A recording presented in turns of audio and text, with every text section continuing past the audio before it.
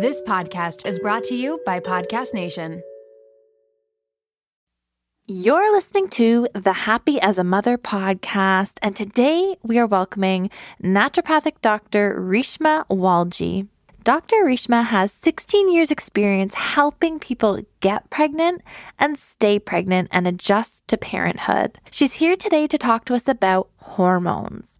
I don't know about you, but I've had lots of questions about what my hormones even do or I'm responsible for, how they change month to month with my cycle, and obviously also during this big, massive change of pregnancy, postpartum, breastfeeding, all of those things. And Dr. Rishma is here to really help us understand our hormones during this time. She also helps us to identify hormone imbalance and shares some really practical things we can do to help with hormone imbalance. Before diving in, I just want to read a review from iTunes.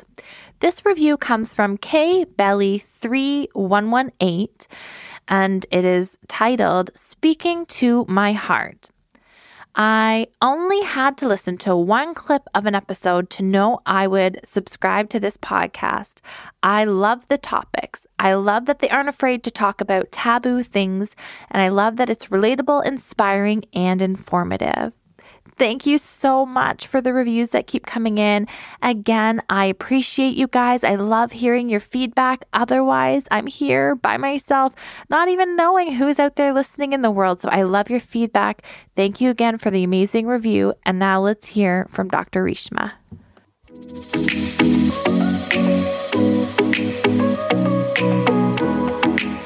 Welcome to the Happy as a Mother podcast, where we are dedicated to helping you cope with the load of motherhood. I'm your host and registered psychotherapist, Erica Jossa.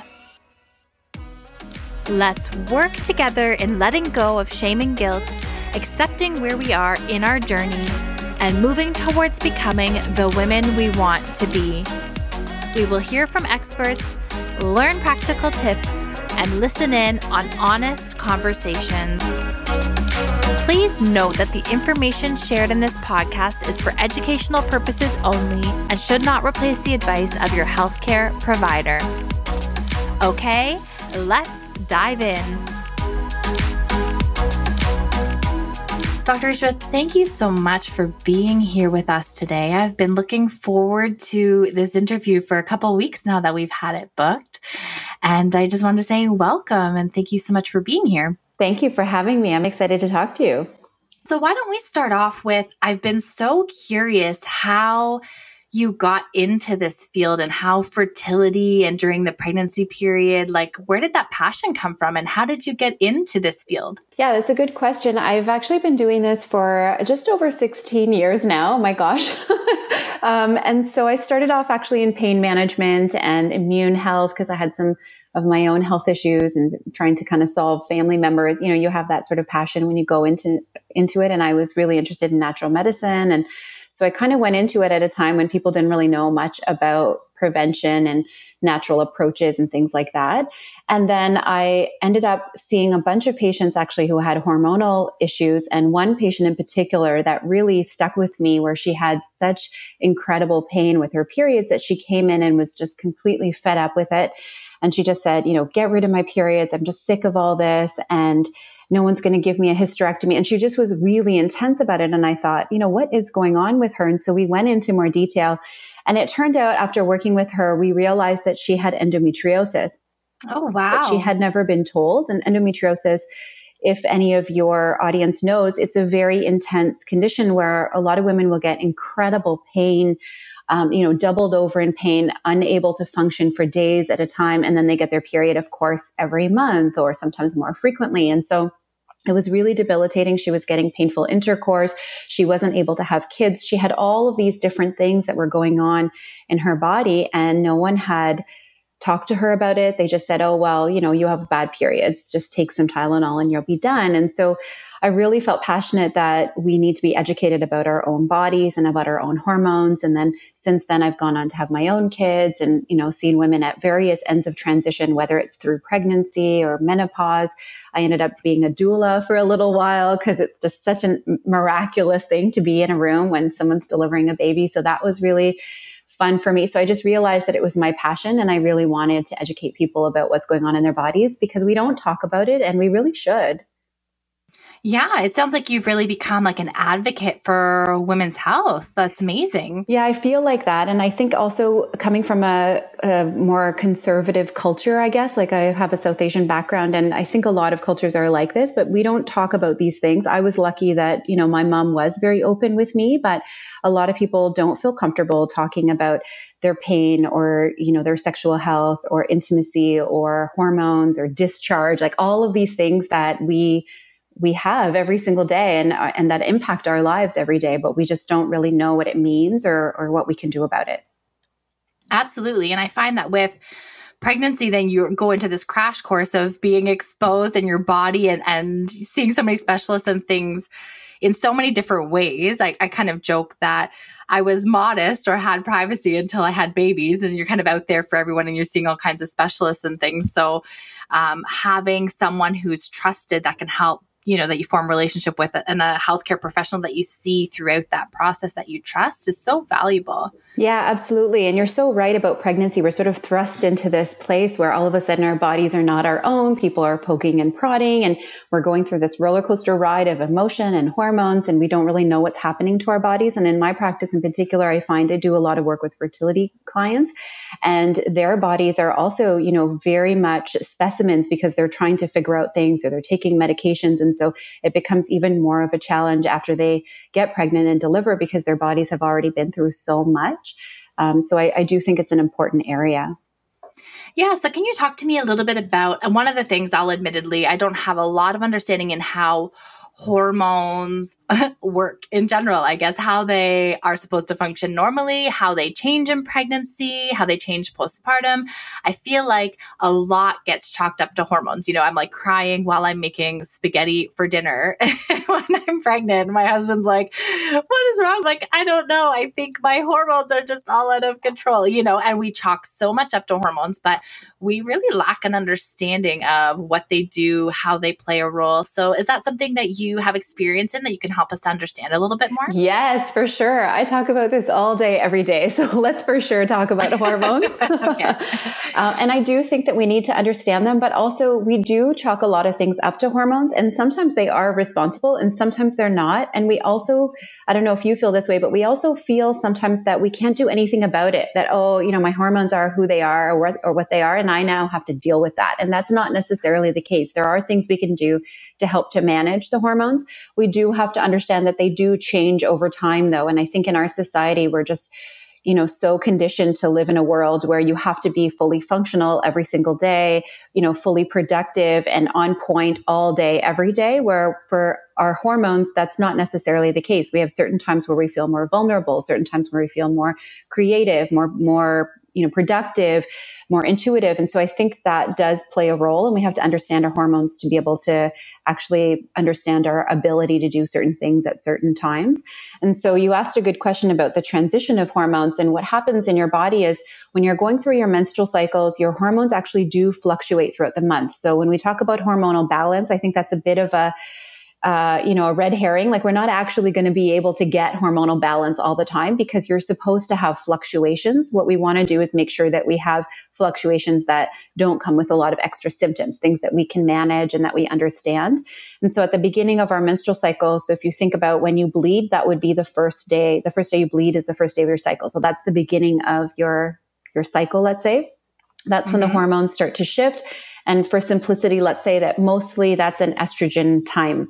And then in the middle of the cycle, when we ovulate, you get another hormone that kind of kicks in. It's an ovulation hormone, and that triggers your body to ovulate and release an egg. And then after that, you end up getting more of a predominance of progesterone, which is more of a second half of the cycle type of hormone. And so you have this sort of up and down movement of your hormones throughout the cycle. And that happens every single month, assuming you have a regular cycle. If you don't have a regular cycle, that's a different conversation. But generally speaking, you have this estrogen phase, you have an ovulation phase, you have a progesterone phase, and then of course you have the bleeding part. So usually we break up the menstrual cycle into 4 sort of distinct parts that kind of help you understand the hormones a little bit better. And then when you get pregnant, your body is not ovulating anymore and is really trying to build up that uterine lining where the baby kind of sits in your body, in your uterus, and it needs to have sort of a bed of, nourishment and blood vessels and things like that. And so that's where progesterone really takes a big role. And so when you're pregnant, you have a lot of progesterone in your body in order to help sustain and maintain that pregnancy. And so that fluctuation monthly is not there, but you have a really heavy amount of progesterone that you maybe normally don't feel during your menstrual cycle, which is why we feel sometimes swollen or sometimes gassy or sometimes, different types of emotions and different things during pregnancy because you have all this progesterone. And then once you deliver your baby, you deliver the baby, but, basically, depending on how long your delivery is, you will deliver the baby in anywhere from, a couple hours to a day or however long your labor is. But after that point, your hormones drastically shift. And so labor in comparison to, how quickly you need to adjust to your hormones is pretty short. I mean, I had a very long labor, but the switch in my hormones was actually very fast because before I had all this progesterone and then after your progesterone drops drastically because when you deliver your baby, the placenta, which is usually also responsible for progesterone, comes out of your body, you deliver the placenta, however, whether it's vaginal birth or C-section, however it happened. But now you all of a sudden don't have this placenta that's releasing all this progesterone. And so your progesterone levels drop pretty suddenly. So that's why the first week after you deliver, it's like, oh my gosh, you just feel so many different types of things happening because your body's going through such an intense shift in hormones.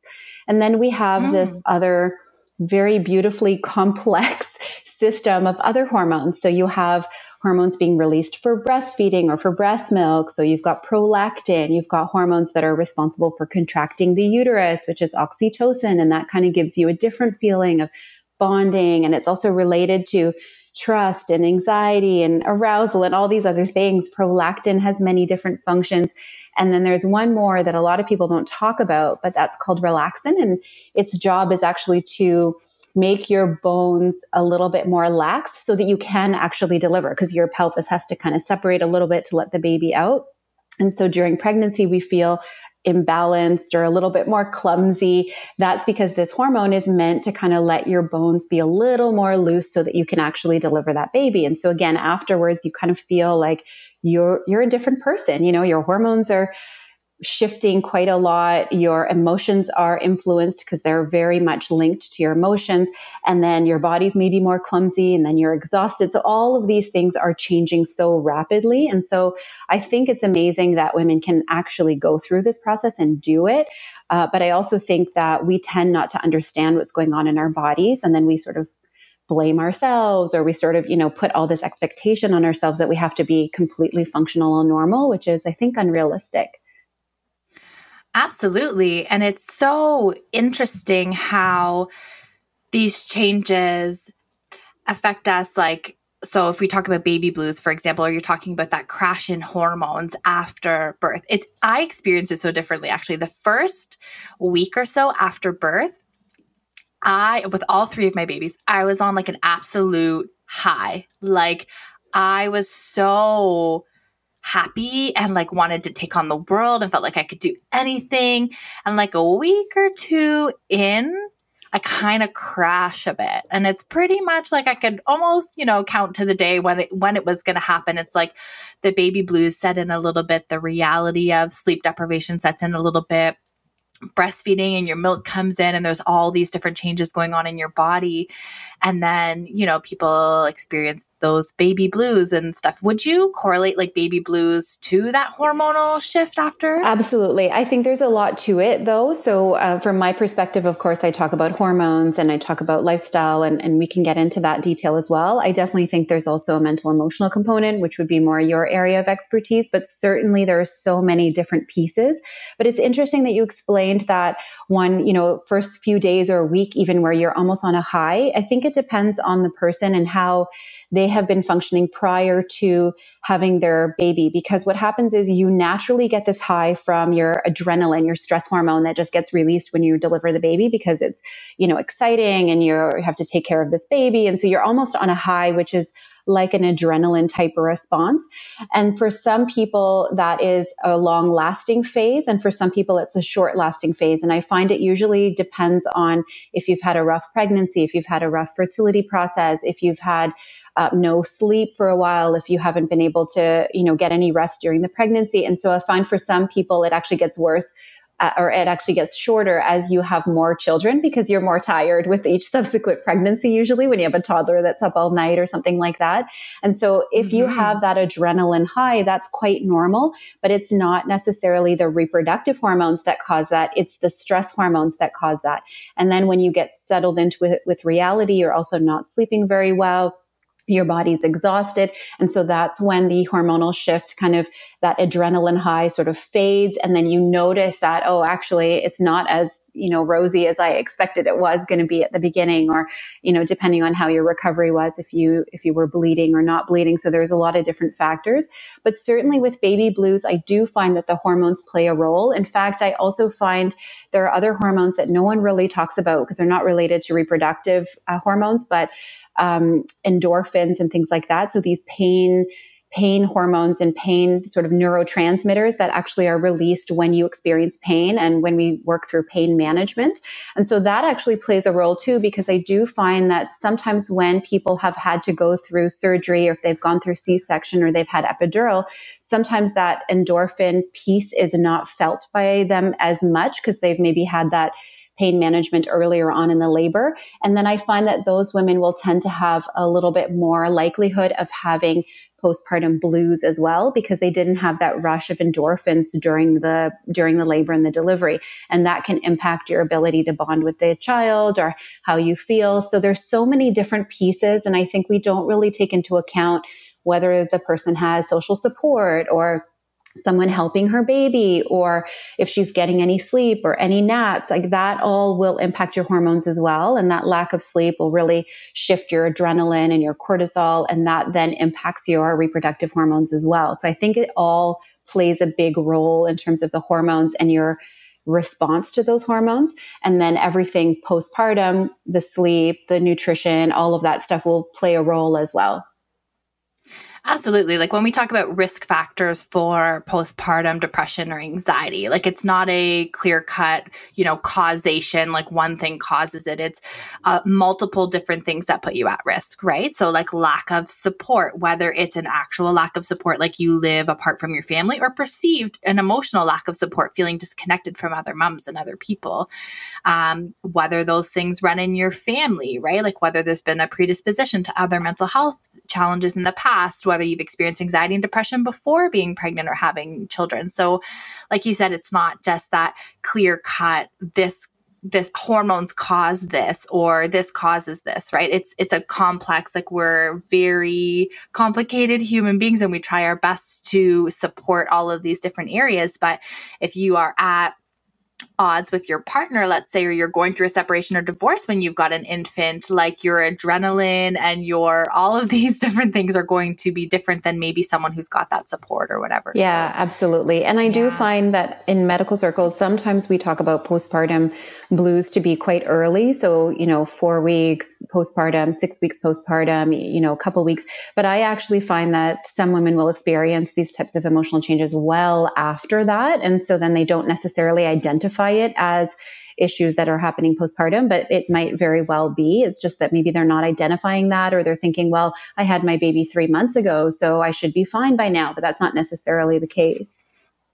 Right. And that's definitely one of the things I hope to address on this podcast and upcoming episodes is that difference between baby blues versus postpartum. Because I think that most women, majority of women experience baby blues. And then there are going to be still, I think it's in like the 20% in developed countries and more like 30 to 40% in developing countries that experience some sort of maternal mental health challenge after birth. Yeah, it's like the statistics are just astounding. And there's such a lack of support for moms, which really kind of lights my fire and passion for, working with women to support them. So one of the things I hope to get into in later podcasts is really distinguishing the difference between postpartum depression and baby blues, because baby blues are something that, like we said, many women experience, but your predominant mood is going to be happy, and you're going to have tearful moments, and you're going to be stressed out, and you're adjusting to motherhood after all, which is like a huge roller coaster ride. But where that crosses the line into postpartum depression is like your mood is predominantly feeling really down, and your energy levels, you have a hard time caring for yourself, like simple things like taking a shower and doing these little self-care daily activities for yourself become challenging. And then bonding with baby, you might feel really disconnected. So there are these warning signs and things to look for, right, that distinguish those baby blues. So yes, the baby blues are like a shorter period. Maybe they can be experienced a little bit into that adjustment to motherhood, the first few weeks or whatever. But if they really linger, and if there's a real kind of heaviness and you can't break out of it or distract yourself from it, then it has more of like a postpartum depression flare to it, right? Yeah, that's really helpful to clarify the difference. Just as you're mentioning the bonding to baby and feeling those emotions, I also wanted to mention, I don't know if a lot of people know about oxytocin. I think I mentioned it earlier when it's helpful for contraction of the uterus. And a lot of people really just think that that's all that it does, is that it contracts the uterus, but it's actually very important for bonding and for, it's sort of the feel good, like cuddling type of hormone. And so that's the one that, you go through this labor and this delivery and your body goes through really just, incredible feats. And then you still want to cuddle your baby and you're like, oh, this is the most beautiful. But, after you've really gone through something so intense, and it's usually because of oxytocin that your body actually still wants to bond with this baby. Obviously, some people have a hard time with that afterwards, but that's sort of the hormone that is really helpful for that trust and that recognition and that bonding sort of experience. And so it definitely does make a difference when your hormones are imbalanced, because if that oxytocin had any issues, or if there was any changes in the oxytocin fluctuations, then it might be even harder to bond with the baby. And then, of course, given all the other factors, that can make a difference too. That's really interesting, because I actually speak with a lot of women, and this is like a myth that I try and bust with women, is that not everyone is going to have this immediate magical bond with their infant. Like some women experience a lot of guilt for kind of looking at their baby and feeling maybe like nothing, or having gone through a traumatic birth and maybe even having a little bit of resentment for what this little human has just, Yes. put their body through.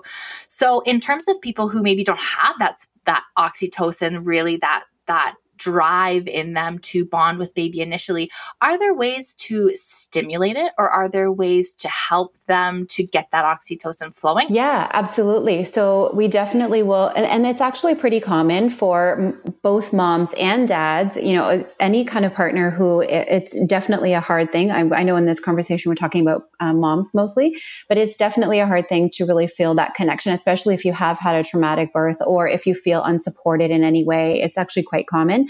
But when it comes to oxytocin, for sure, that is a problem. And although I haven't seen a lot of research on this, I've noticed just clinically over the years that women who have had a C-section or who haven't experienced the contraction of the uterus, where their oxytocin usually, jumps up, or if they've had, say, a preterm birth where their baby was born really early, then that oxytocin hadn't had a chance to really peak during their labor. And so they often will have a harder time too. So I don't know if you've noticed that, if it depends on how their labor progressed or how their pregnancy progressed, if they have more of a risk of having those emotions. But I've noticed that happens. And there are ways of improving the bonding. Sometimes we'll tell women to imagine their baby. So if let's say they're breastfeeding, really just like connect with that baby, spend some time, do skin to skin. That can sometimes help.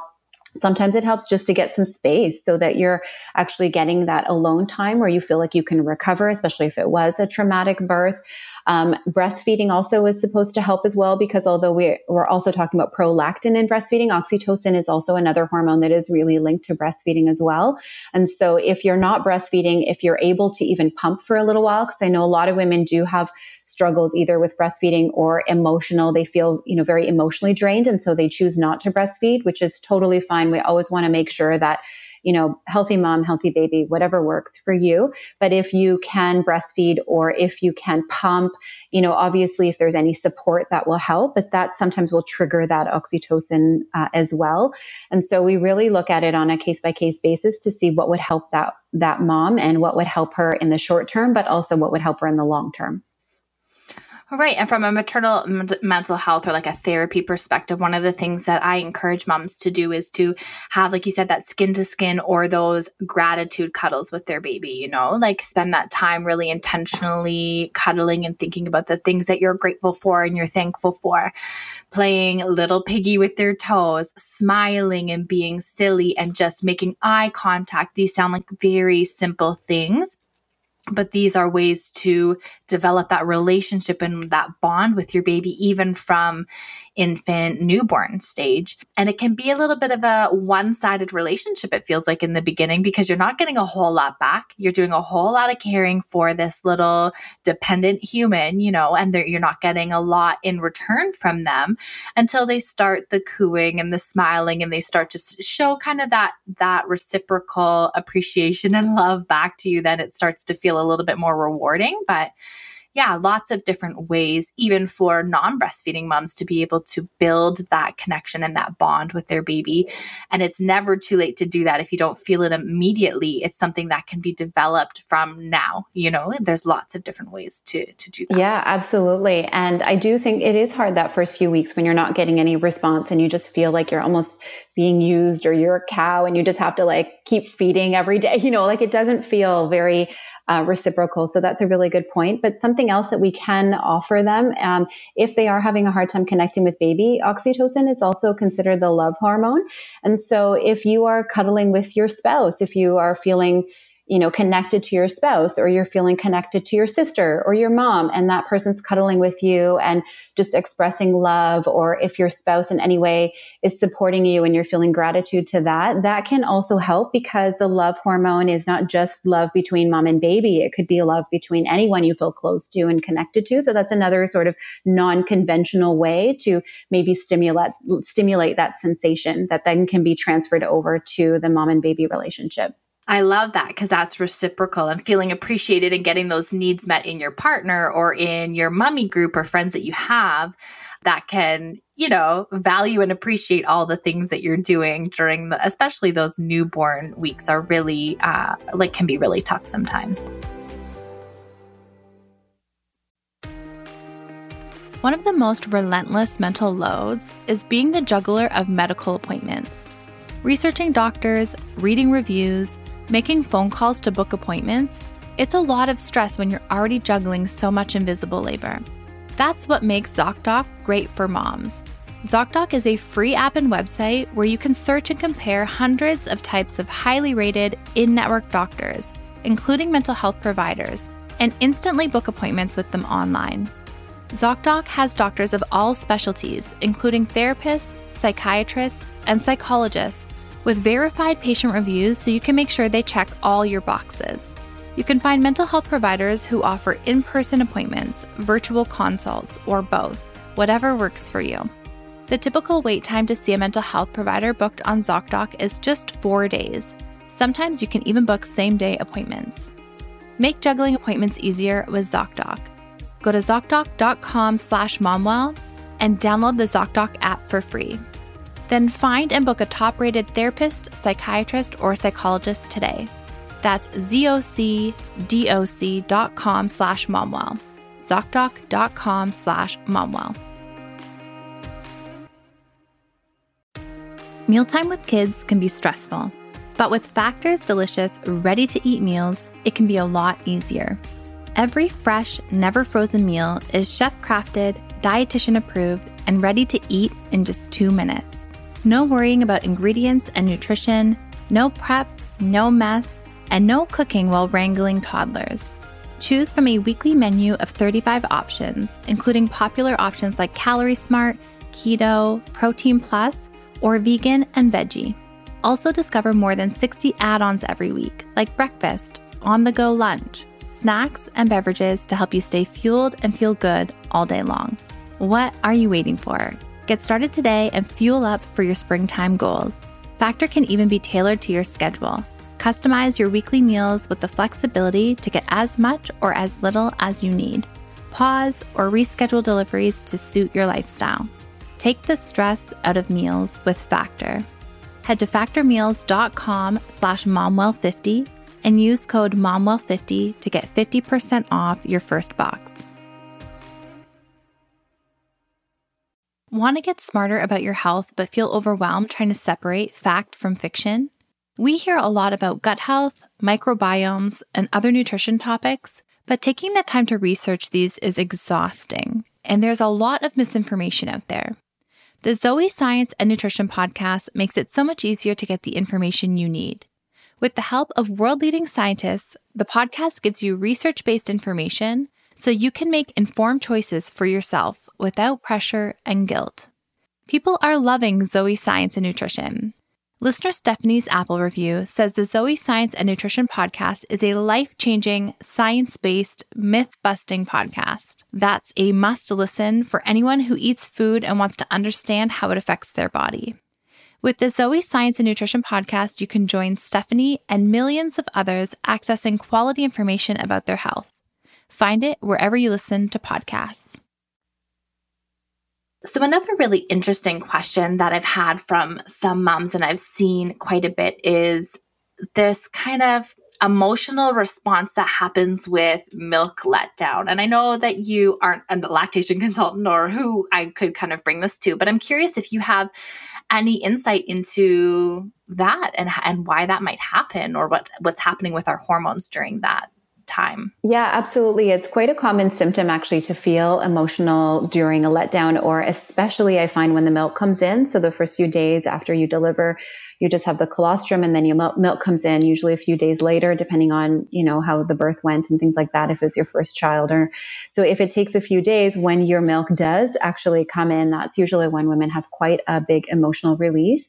And so that also is partly oxytocin, which is helpful for the letdown, and then prolactin, which is helpful for building the breast milk and for breastfeeding. And so it is a shift in the hormones because your body actually has to create the milk, but then also let down the milk. And so women will also notice that the letdown will be a little bit more difficult if they're distracted or they're busy, especially that first little while when your breastfeeding is starting to get established, your breast milk is starting to get established.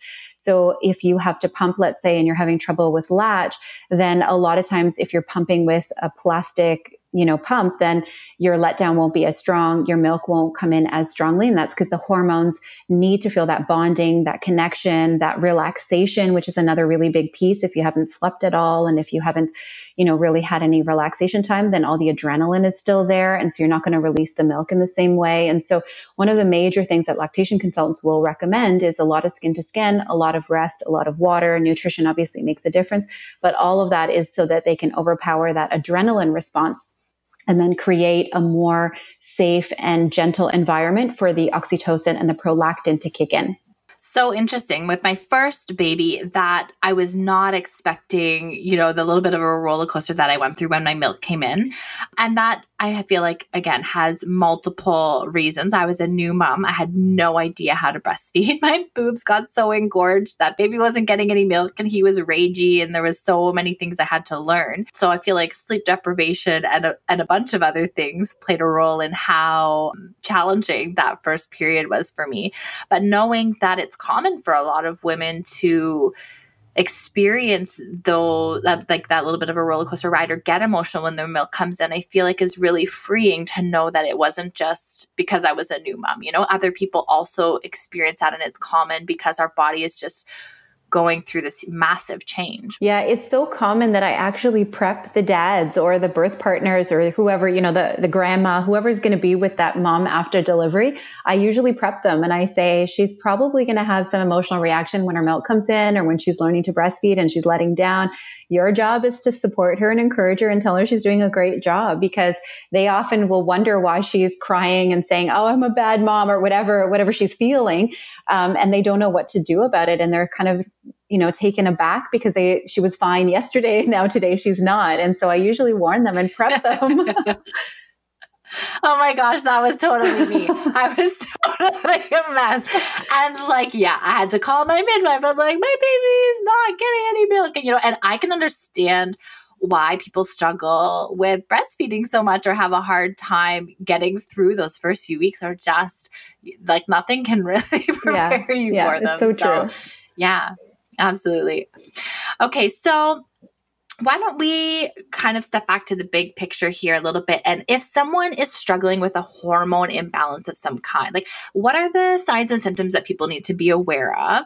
And then also we can kind of start to step into how do you help them in their role of kind of getting those hormones back on track, or however? Yeah, good question. So definitely I want women to understand some of the fluctuations are normal, right? We have to go through some of these changes in order to be able to build our bodies back up, in order to have our bodies sort of readjust after the roller coaster that was pre-pregnancy into pregnancy and delivery. So some fluctuation is expected, but you might also feel symptoms that are a little bit outside of the norm or maybe more intense than you should be. So, of course, weight gain is considered normal. Of course, you've had a pregnancy and all of that stuff. But if you're noticing that there's an unusual amount of weight gain, or you're feeling extra sluggish, this is very hard to differentiate when you're sleep deprived and you're stressed. But sometimes that can indicate a thyroid imbalance, which is quite common during pregnancy and also postpartum. So we want to really pay attention to what seems normal versus what might not feel normal. And it's really hard to differentiate. But even talking to someone, whether it's a health provider, maybe someone in your family who's really noticed a shift, that can be really helpful. So the weight changes are one of the flags, but again, a hard one to pay attention to. Fatigue is also another huge flag, but again, very hard to pay attention to. So if you're not sleeping well, you're not going to notice that you're just going to think that you're tired because you're not sleeping well. But that can be an indicator of low iron or, something like that when you've bled a lot. So you really want to pay attention to that. Some people will get headaches, which can be a sign of hormonal imbalance, or poor sleep. Again, hard to differentiate when your baby's up all night or something like that. Acne is another one. Mood swings are another one. Irregular periods when you do start to get your period back after delivery. So a lot of the signs and symptoms are very vague and very hard to identify, but it is good to kind of understand your body and try to figure out what's normal for you versus, I feel like something's wrong. So I usually will say, sometimes you don't know, you can ask questions, but if you feel like something's wrong, even if it sounds normal, it's good to ask and it's good to look into it a little bit further, just so we can really identify if it's normal for you or if it does seem like it's gone out of whack for you. And so those are usually the signs and symptoms. Right. And I've heard of actually at Trust Your Body Project, she's a dietitian, talks a lot about hormones and how she's very open about her journey with her hormones being very out of whack, and it causes depressive symptoms and big issues with mood and, really tearful days and things like that. So I guess being in the mental health field, we do a lot with teaching the skills and working with the depressive symptoms and coping skills and all of that. How would somebody know, or could they just come to you to talk about mood and want to explore their hormones? Or can you speak to that a little bit? Yeah, I think actually in the postpartum period, it's very hard to know what's wrong, what's not, what's normal, what's not. And so you absolutely, as a client, can come to any health provider, myself or mental health professional or nutritionist or dietitian, however you want to do that. In fact, I think you should probably see more than one person because everyone has their own area of expertise. But generally speaking, I would say if it's something that you feel like you're struggling with, we all as healthcare providers will have some kind of direction for you. We might not know exactly what to do with, for me, when people come in, I might not know exactly what to do with mental health issues, although I see it every day in my practice because they're all linked to hormones. I will then refer or say, hey, this doesn't sound like it is a normal reaction. Why don't we look for someone who you can talk to? And so there's always that, looking for support and looking for, mommy groups or whoever that you can go to.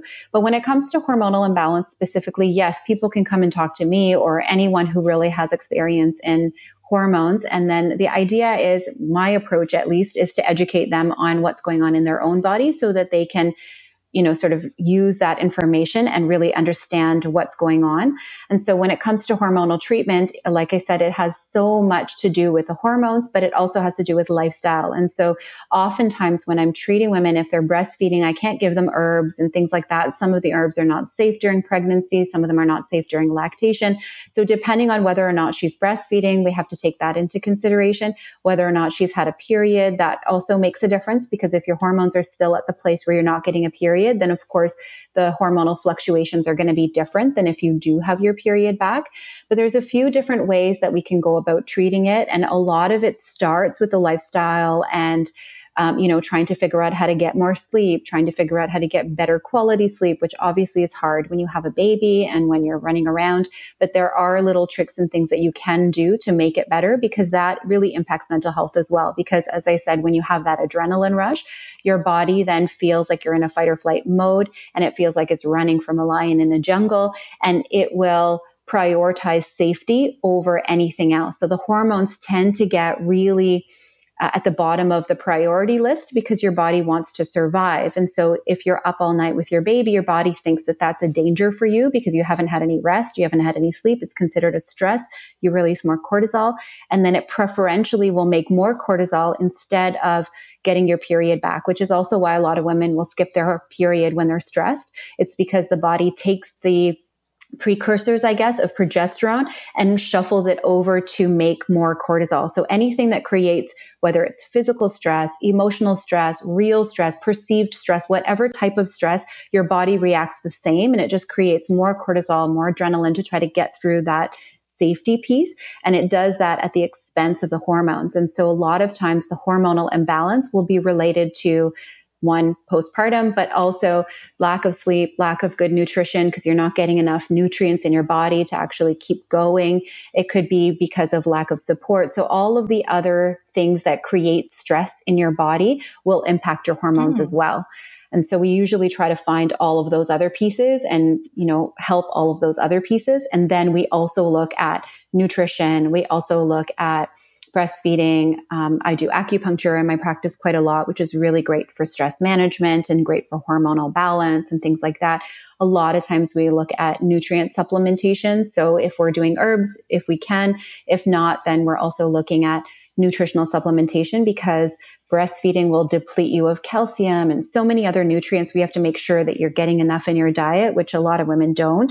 And so we're looking at vitamin supplementation for energy and for support and things like that, so that your body has one less stressor, physical stressor, to deal with during this transition period. It's so interesting. And I think that it's so encouraging to know that it is a little bit fluid, right? So if we are to make sure to care for ourselves and start to get some sleep, and as baby develops, we start to be able to take that better care of ourselves, that some of these hormones and things will naturally start to level out and kind of, find their natural rhythm again. Is that what I'm understanding? Absolutely. Yeah. Your body actually wants to help you. Your body wants to do what it does. It just needs the tools to do that. And so usually we try to do that before it indicates a big flag. So when there is a big flag, let's say an autoimmune diagnosis or diabetes or something like that, then that's considered your body's not able to regulate itself. But if you don't have a big diagnosis and you were generally well, prior to pregnancy and delivery, most of the time your body can figure itself out as long as it has the tools it needs to do that. That is just, our bodies are miraculous. That is just amazing to be able to think that our body can create this human being and go through this roller coaster and still, work for us to repair itself and find its natural rhythm again. It's amazing. Yeah, it is amazing. And I do find that there is so much that can be gained from learning about your body. So there's one thing that a lot of women will say, well, I know you told me to eat well, but it's really hard because I'm busy. And I completely understand that. I mean, I remember after I had, especially my first, I was like, oh, it's 2:00 and I haven't even had breakfast yet. Like it's, of course you're busy and there's a lot going on. So it's not easy to maintain a good nutrition protocol, but there's so much research to show that there are certain nutrients that are really good for different types of mental health issues, whether it's postpartum depression, whether it's anxiety, and they're very, very important for brain development in the mom as well as in the baby. And so we look at different things like omegas and calcium and different types of nutrients, B vitamins, chromium for sugar. And so these kinds of things, when you do supplement them or when you are making sure you're eating them in your diet, whether it's through vitamins or through nutrients, however we can manage, we just sort of survive during that period. So whatever works for the woman, that actually plays a big role in your hormone balance. And I find it also plays a role in your digestion. So this is the piece that a lot of women don't realize, is that your digestion releases a lot of hormones and different types of things that control appetite. Or if you're tired, you're going to crave more sugar, which then causes problems for your adrenaline. Or if you don't have enough omegas, then your brain is not going to be able to function the same way. And so I find a lot of women, after many months of not sleeping or having a lot of, busyness or not eating very well because they're busy and they're just grabbing the carbs, which we all crave, that kind of thing, they'll end up getting social anxiety or so, different types of things that are maybe weren't an issue before, but it starts to become an issue because they just can't handle that extra added stress, whether it's a good stress or a bad stress. That's so interesting. That's really interesting. I know before you run away, I have a couple of period questions. Can we just dive in? Can we dive into period? Because this is something that women do not talk about. And I've seen you talk about on Instagram, and I really love and appreciate it. So if we relate it to kind of this postpartum period, I guess I've got two questions. The first being, so that first period back, and I'm going to kind of talk about my own experience here. That first period back after each of my kids, for one, I got it like 8 to 10 weeks postpartum with all three of them. Oh my goodness. Like so early. And I distinctly remember with every single one of them, I was a wreck the week or two before. And I'm like, okay, something is wrong. Like, I don't feel like myself. Like something is like, what is going on with me? And then inevitably I got my cycle back like really crazy early. So is that a common thing for a first period back after like baby and all of that, or? It depends. Can I ask you also, were you breastfeeding at the time? I was breastfeeding. I breastfed till a year with all of them. And so everyone was kind of like, what is going on? And my body just wanted to bring it back early, I guess. Yeah, that's actually probably part of the reason why you felt so off, because you're still breastfeeding and then your body's trying to bring back a period. So it fluctuates with everyone. And there's so many different factors that will change whether you get a period back sooner or later. But oftentimes there's a hormonal issue going on where your body's trying to create that cycle again. And it really only turns off because of the prolactin and because of the breastfeeding, process. So your body actually is not going to ovulate or not going to create a period if you are breastfeeding regularly. However, sometimes the body will actually try to do it and then it doesn't get blocked the way that it should. And there are so many reasons why that could be the case. But some women do have their period quite early. And so it happens actually, I would say, quite often. I wouldn't say it's the norm. Most people will get a period back after some length of time, whether it's 6 months or a year, because their breastfeeding patterns change. A lot of women who are pumping or who are bottle feeding will also not get a period, will get a period back earlier, but some of them will also not get a period back for some time. So I think it depends on also your hormonal balance before pregnancy. So that makes a difference. It sometimes depends on how old you are. It sometimes depends on the frequency of breastfeeding or any other hormones that might be imbalanced in your body. So it's hard to say when that period will come back again. I know in my practice, there's a fertility piece. So women are anxious to start trying again because it took them a long time the first time around. So they're always wondering, like, how can I bring that period back? But your body really wants to do things in a way that's like breastfeeding baby. And so the hormones fluctuate differently for everyone. And it's just more understanding how that shift is happening for you. Yeah, my body definitely had a mind of its own, that's for sure.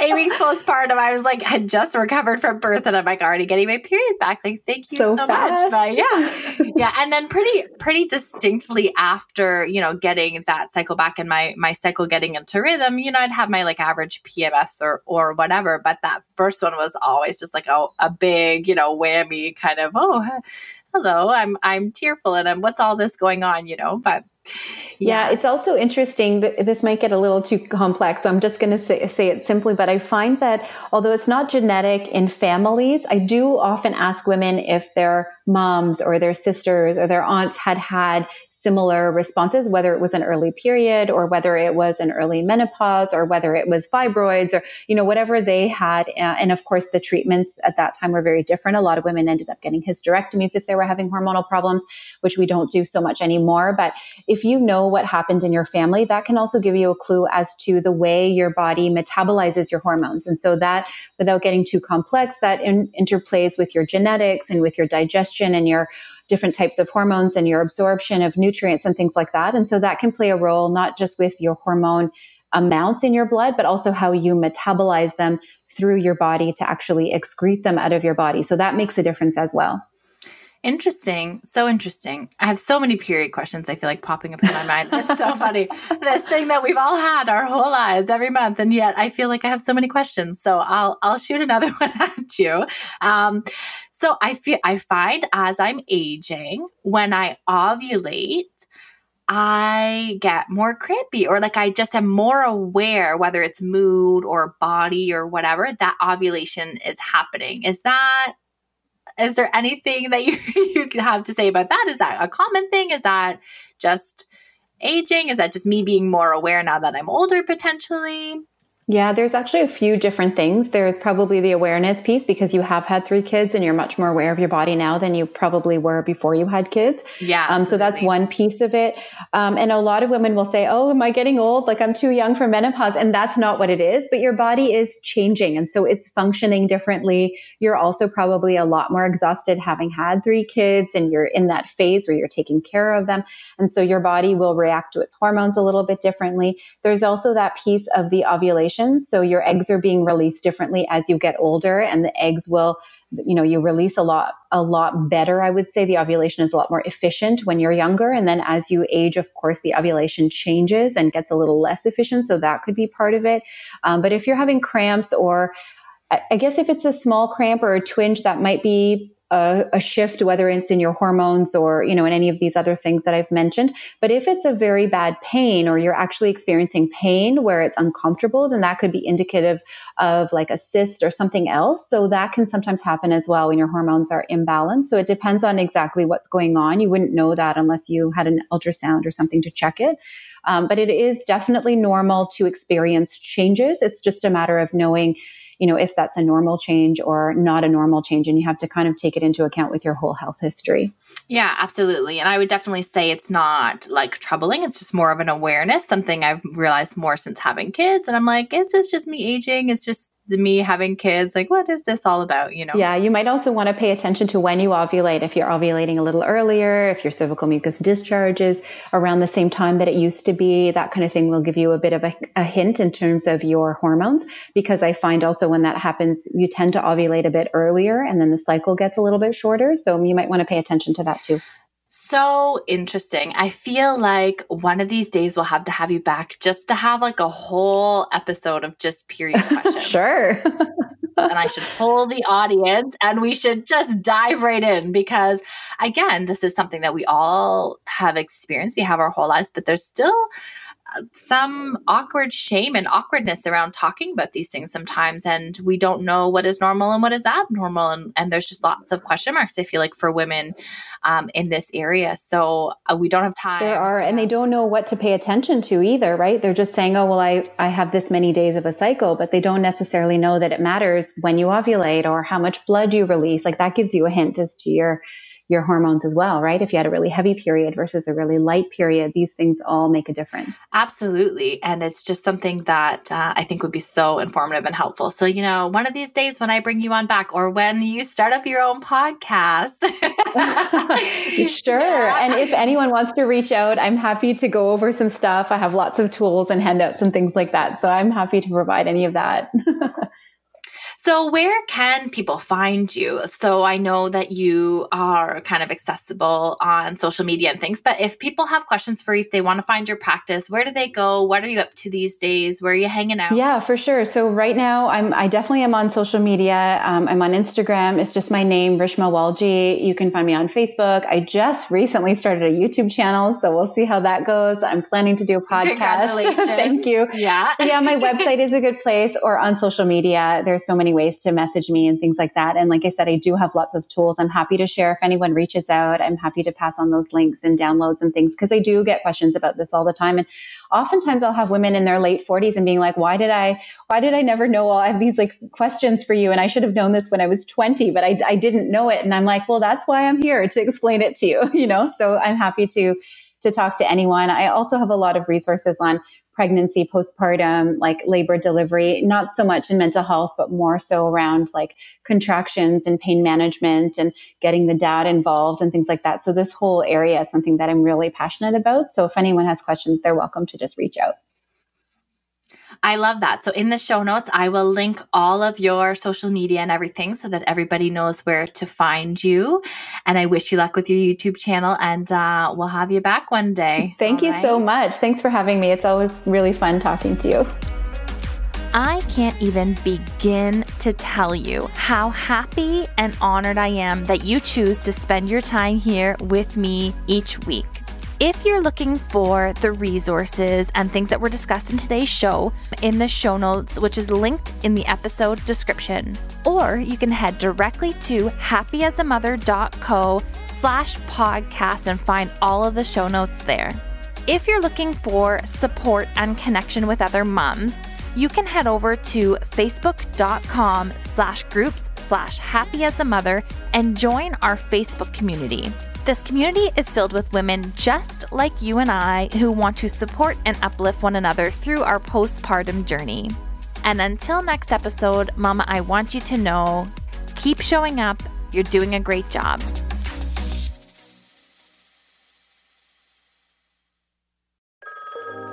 Settling is not an option for me. Everything I desire is already mine. What if you can have it all? Because every day is for the girls. Hello. Welcome to For the Girls podcast, hosted by Victoria Alario for the girls who want more. Listening to For the Girls will have you ready to raise the bar, stop settling for the bare minimum, and start believing you can have it all, and step into the 2.0 version of you. You can catch a new episode of For the Girls every Monday across all podcast platforms. Until next time, girls.